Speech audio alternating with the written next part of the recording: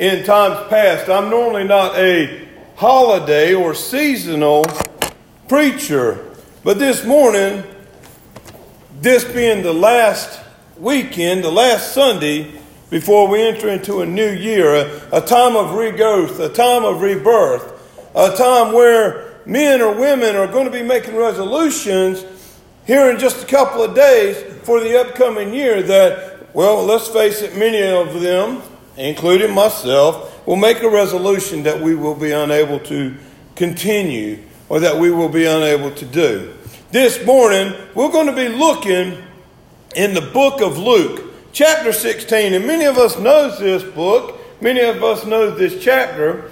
Many of us knows the verses that we're fixing to talk about. And it's a story about a man named Lazarus. It's a story about a man named Dives. And their let's say, interaction going to hell and going to heaven. Let me read these scriptures this morning, beginning in verse 16 of Luke, or beginning in verse 19 of Luke chapter 16. There was a certain rich man which was clothed in purple and fine linen and fared sumptuously every day. And there was a certain beggar named Lazarus, which was laid at his gate, full of sores, and desiring to be fed with the crumbs which fell from the rich man's table. Moreover, the dogs came and licked his sores. And it came to pass that the beggar died and was carried by the angels into Abraham's bosom, which the rich man also died and was buried. And in hell he lifted up his eyes, being in torment, and seeth Abraham afar off, and Lazarus in his bosom. And he cried and said, Father Abraham, have mercy on me, and send Lazarus, that he may dip the tip of his finger in water and cool my tongue, for I am tormented in this flame.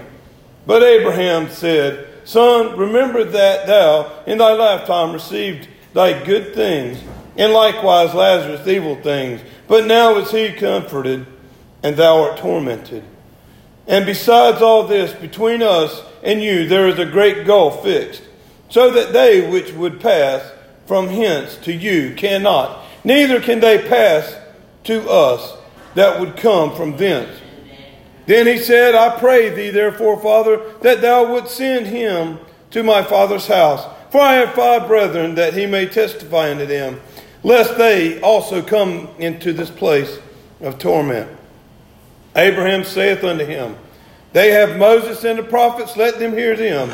And he said, Nay, Father Abraham, but if one went unto them from the dead, they will repent.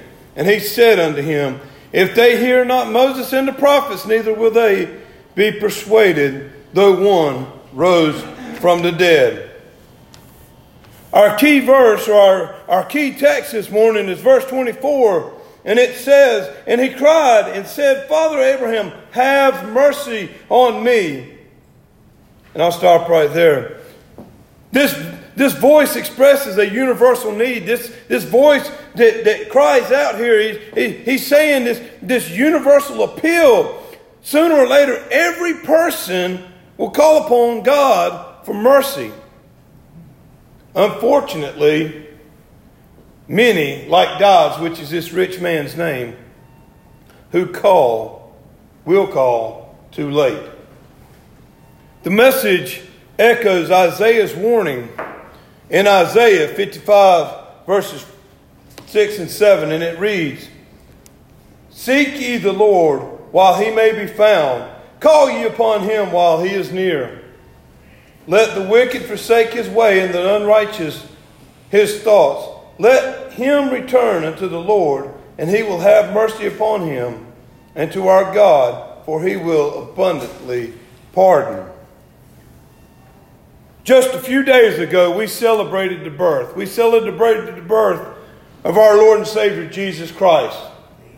His sole purpose for coming to this world, his sole purpose of being born of a virgin, was so that one day he would hang on a tree, giving his life to pay a debt, pay a sin debt,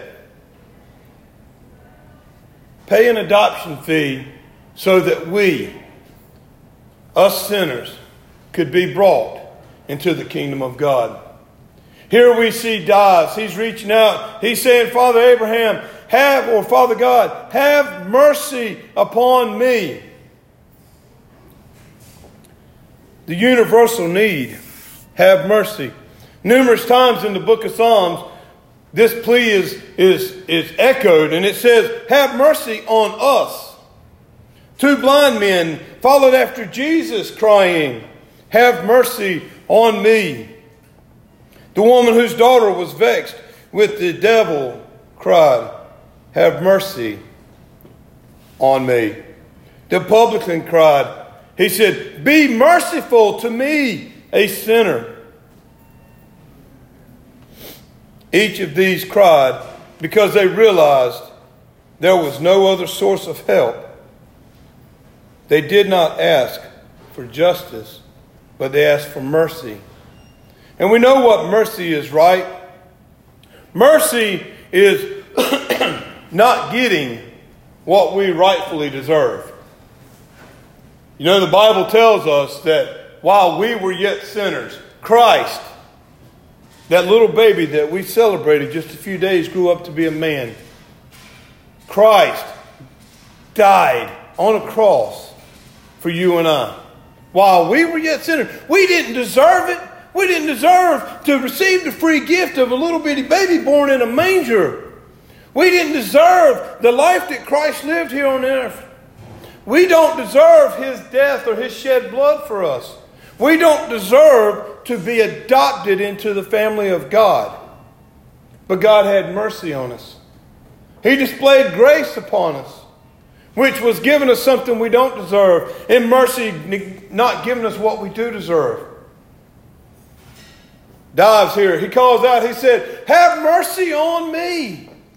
He didn't say, give me justice. I know I've been wrong. I know I've done wrong. Have justice on me.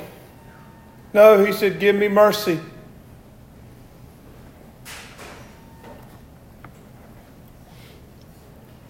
What did he actually deserve from God? What did Dives deserve? What do we deserve from God? I'll be honest with you. I know what I deserve from God. I deserve to be what we call nowadays 6 foot under. I deserve to die in my own sin. I deserve the punishment for the wrong that I've done. Dives deserved the punishment for what he had done through his life. He had left God out of his whole world, his whole life, and had taken things in his own hands for his own reward. Sounds like many of us today, those who have never accepted Christ as their Savior, that sounds exactly what we do. We walk around in life thinking we have control, thinking we understand, thinking we can do everything. And we say that we can enter into heaven because of our good works. And the Bible tells us that it's only by faith alone that we can enter into heaven. But we think that we can work and do and build up these things that will be good enough. Dives here, he feels like his life had been good enough. He had built up all these riches. He had built up all this stuff for himself. But the one thing he forgot was that he forgot to love the less of these. He forgot to love Lazarus. He forgot to love God. He left the one most important thing. He forgot to love God and then to love others. Why did he not mention who he was? When he said, God, have mercy on me. Why does it not say in the word who this man was? Because I believe in my heart of hearts that so often that this man represents each and every one of us. And I could very easily put my name in this spot. Just like Dives could have put his name there. Just like, and I'll be honest with you, just like you could put your name right here. Have mercy on me. Have mercy on me, Anthony. Because I've never lived a righteous life. I've never lived a right life. Have mercy on me. He was only an individual. And as we know through Scripture that God is a respecter of no persons. God respects not the first man, woman, child being on this earth. But He loves each and every one of us. But why do you think Dobbs didn't want justice? Verse 24 continues to say, have mercy on me and send Lazarus that he may, and listen very carefully here, that he may dip the tip of his finger in water and cool my tongue, for I am tormented in this flame. He was already receiving justice for his evil doings. He was already receiving the life that he had been working to. Now, I take this time now to tell you, I personally believe in an eternal hell. I personally believe that there is going to be fire and brimstone. I personally believe that without being saved by Jesus Christ, without receiving that gift of salvation, that we are going to be eternally in hell, bound and tormented. This is what I believe, because the Bible tells me so. We see Dobbs here. He says, look, just send Lazarus just to dip his finger in the water so that a drop, one little drop, may be able to hit my tongue and cool it down. I believe the man was in complete torture right here, in torment, in turmoil. I believe that he was struggling. He cried for personal help. He cried and said, have mercy on me. He didn't cry and say, hey, have mercy on somebody else. He said, have mercy on me. It became personal to him. It was no longer somebody else. It was no longer looking at how somebody else lives. Now he sees what he's going through. He said, have mercy on me. The publican. When Jesus walks in, and a great example. You've got the one over there, and he said, God, thank you that I'm not like this other man. But then Jesus goes on and says that the other man that sat there and he beat upon his chest, he beat on it. He said, God, have mercy on me, a sinner. This man realized that he was a sinner. He needed a Savior. He needed that mercy. It was personal to him. Dobbs here cried out. It became personal to him. Then he pleaded for the salvation of others when he realized that it was too late for himself. Verses 27 through 28 says, then he said, I pray thee therefore, Father, that thou would send him, talking about Lazarus, to my father's house. For I have 5 brethren, that he may testify unto them, lest they also come into this place of torment. Dobbs realized the life that he was now in. He realized the torment he was in. And he says, I don't want my brothers. I don't want my sisters. I don't want anybody else. Send Lazarus. Send him back to tell him what I'm going through. There are people in my life that unfortunately right now I know are in torment in hell because they failed to receive that gift of Jesus Christ. And I know, according to Scripture, reading this right here, I know beyond a shadow of a doubt that if they had the opportunity now, they would come back and they would say, you don't want to be here.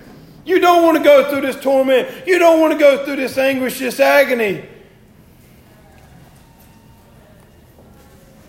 You don't want to go through life without Jesus and be eternally separated. I know this because Scripture tells me this.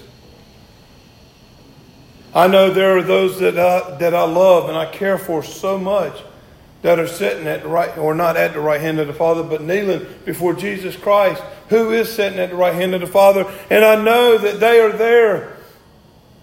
I know they're in His presence.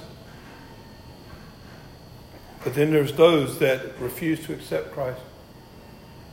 Or maybe there's those that said, hey, I'll wait until I get my life right. I'll wait till I do something different. I will wait.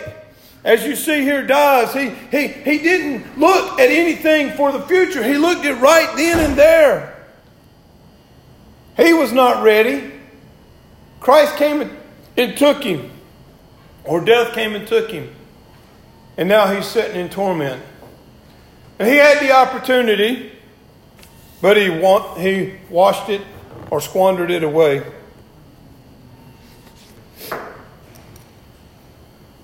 He pleaded for the salvation of others, and God's answers was this.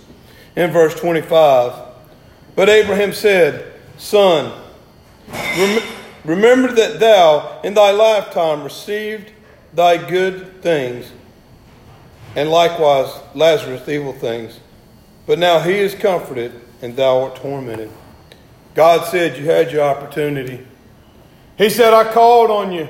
I knocked on your heart's door. I looked for you. But you were so wrapped up in the world that you didn't see me. Lazarus, who was right there, he said, I called upon Lazarus. Lazarus knew who I was. In verse 26, we find that it was too late. And besides all this, brother, between us and you, there is a great gulf fixed, so that they which would pass from hence to you cannot, neither can they pass to us that would come from thence. You see, you can't wait. Just like Dives here, death's going to come. Death's going to call your name.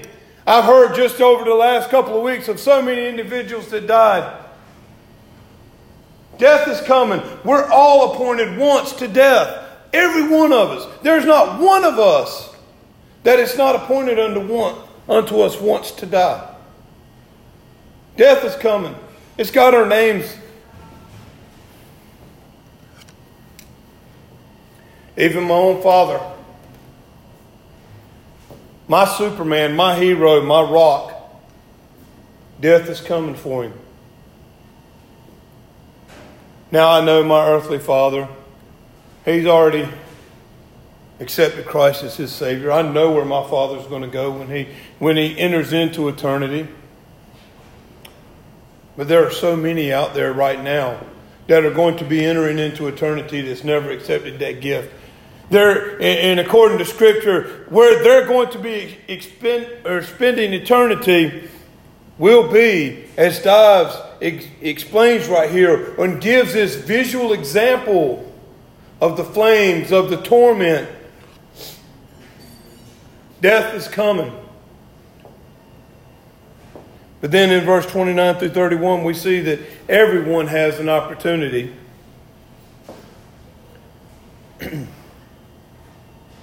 Then he said, I pray thee, therefore, Father, that thou wouldst send him to my father's house. For I have 5 brethren, that he may testify unto them, lest they also come into this place of torment. Abraham said unto him, they have Moses and the prophets, let them hear them. And he said, Nay, Father, Abraham, but if one went unto them from the dead, they will repent. And he said unto them, if they hear not Moses and the prophets, neither will they be persuaded, though one rose from the dead. You see, man has the opportunity. Man will not be held unaccountable. Romans, and I won't read it this morning, but Romans 1:20 and 2:1 says that man is completely without excuse. See, God's put the invisible things of himself within man's heart. And he says that these things will bear witness unto himself. So therefore, we know the need for Jesus Christ. We know the relationship for God. We know how we need it. Therefore, we are not without excuse. It says right here that, as we read in the text, that many have already shared the gospel. Many have come and been witnesses to what's coming in front of us. Many have shared the torment that is being brought by hell. So this morning, in conclusion, God's mercy is available to each and every one of us. After life is over, it's too late. When you take your final breath, you can't call out to be saved. It can only be done while you are breathing. It can only be done while you're awake or alive. It can only be done while you have a good conscience. Once you die, that final breath seals your eternity. Maybe you're here this morning and you're like Nicodemus and you're saying, well, Anthony, what must I do to inherit this eternal life? Or another way of saying it, what must I do to be saved this morning? The words of Jesus found in John 3 says that you must be born again. And Nicodemus asked him, and he said, how can a man be born again, man or woman? How can a man or woman be born again? Can he enter into his mother's womb a second time? I can tell you this morning exactly how you can be born again, how you can be saved this morning. And it's found over in Romans. First and foremost, we must confess that we are sinners. Romans 3:23 says, for all have sinned and fell short of the glory of God. Romans 6:23 says that for the wages of sin, we know that we're sinners. And the wages of that sin is death. We know death is coming. It's a guarantee death is coming. But then there's a three-letter word I absolutely love. But. B-U-T. There's a conclusion. Whew. But the gift of God is eternal life through Jesus Christ our Lord. And then over in Romans chapter 10, it says that if we believe in our hearts and confess with our mouth that Jesus is who He says He is. And I'm paraphrasing this a little bit because it helps me to understand. But it says that if we believe in our hearts and confess with our mouths that Jesus is who He is, that we will be saved. Because believing and confessing is what brings that salvation upon. Romans 10:13, and this is one of my favorite verses. It says that whosoever shall call upon the name of the Lord. Whosoever. That means each one of us in here today. That means each one of us that can hear my voice. Whomsoever shall call upon the name of the Lord shall be saved. That is how you can be born again this morning. Call upon the name of the Lord. Believe in your heart what the Word says. And I say the Word, I mean the Bible. Believe in your heart what the Word says, who Jesus is. The Son of God. The one that died on the cross to pay the debt that we could not pay. That bought us into adoption. Made us heirs. Made us children of God.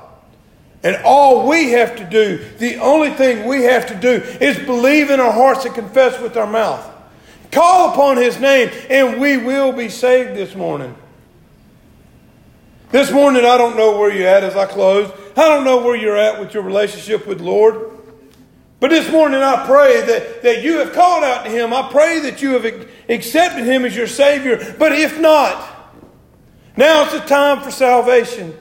Today is the day the Lord has made. Let us call out this morning and ask Him to come into our hearts and save us from ourselves. Save us from our sins. Save us from the iniquity that has separated us from Him. So that we're not like doves here, sitting across that great gulf in eternal torment, crying out, Father Abraham, send him over here. Send Lazarus to me that he can dip his finger in water to cool my thirst. We hear that Lazarus received his reward in heaven, where doves had received his reward in earth. I don't know where you're at. I don't know your relationship with the Lord. Only you do. But this morning, if there's anything that is hindering your relationship with the Lord, I pray that you will confess it. 1 John 1:9 tells us that if we confess our sins, He is faithful and just to cleanse us from all unrighteousness. He wants us to be right with Him. He wants us to be His children. He wants us to love Him. Call upon Him. I don't know where you're at this morning. But as we close in prayer, if you are in need this morning of calling out to the Savior, I pray that you will just reach out. Father, forgive me. Be with us now. Let us pray. Dear Heavenly Father, Lord God, I come before you now, Lord. And Father, I just thank you for your glorious message this morning, Father. If there's no one else in this room that needed to hear it, Lord God, I know I did. So Father, I pray this morning that as you search our hearts, Lord God, as you search our spirits, Lord, if there's anyone in here that has never accepted you as their Savior this morning, Lord, I pray that this morning you will reach down, you will touch them. You will draw them close to yourselves. Father, may the day be that day of salvation. Father, as we enter into this new year, Father, may this new year be a time of rebirth, of regeneration, Father, and renewed spirit in you, Lord God. But Father, I also pray for that individual that is, Lord, they've walked with you, they've taught with you, but Lord, they've allowed this world to come in between you and them, Lord God. They have started walking alongside the world and sort of walking away from you, Lord God. I pray this morning, Lord, that they will that you will lay it upon their heart, Lord, that they need to be drawn back to you. Father, I pray this morning that, Lord, they will confess their sin.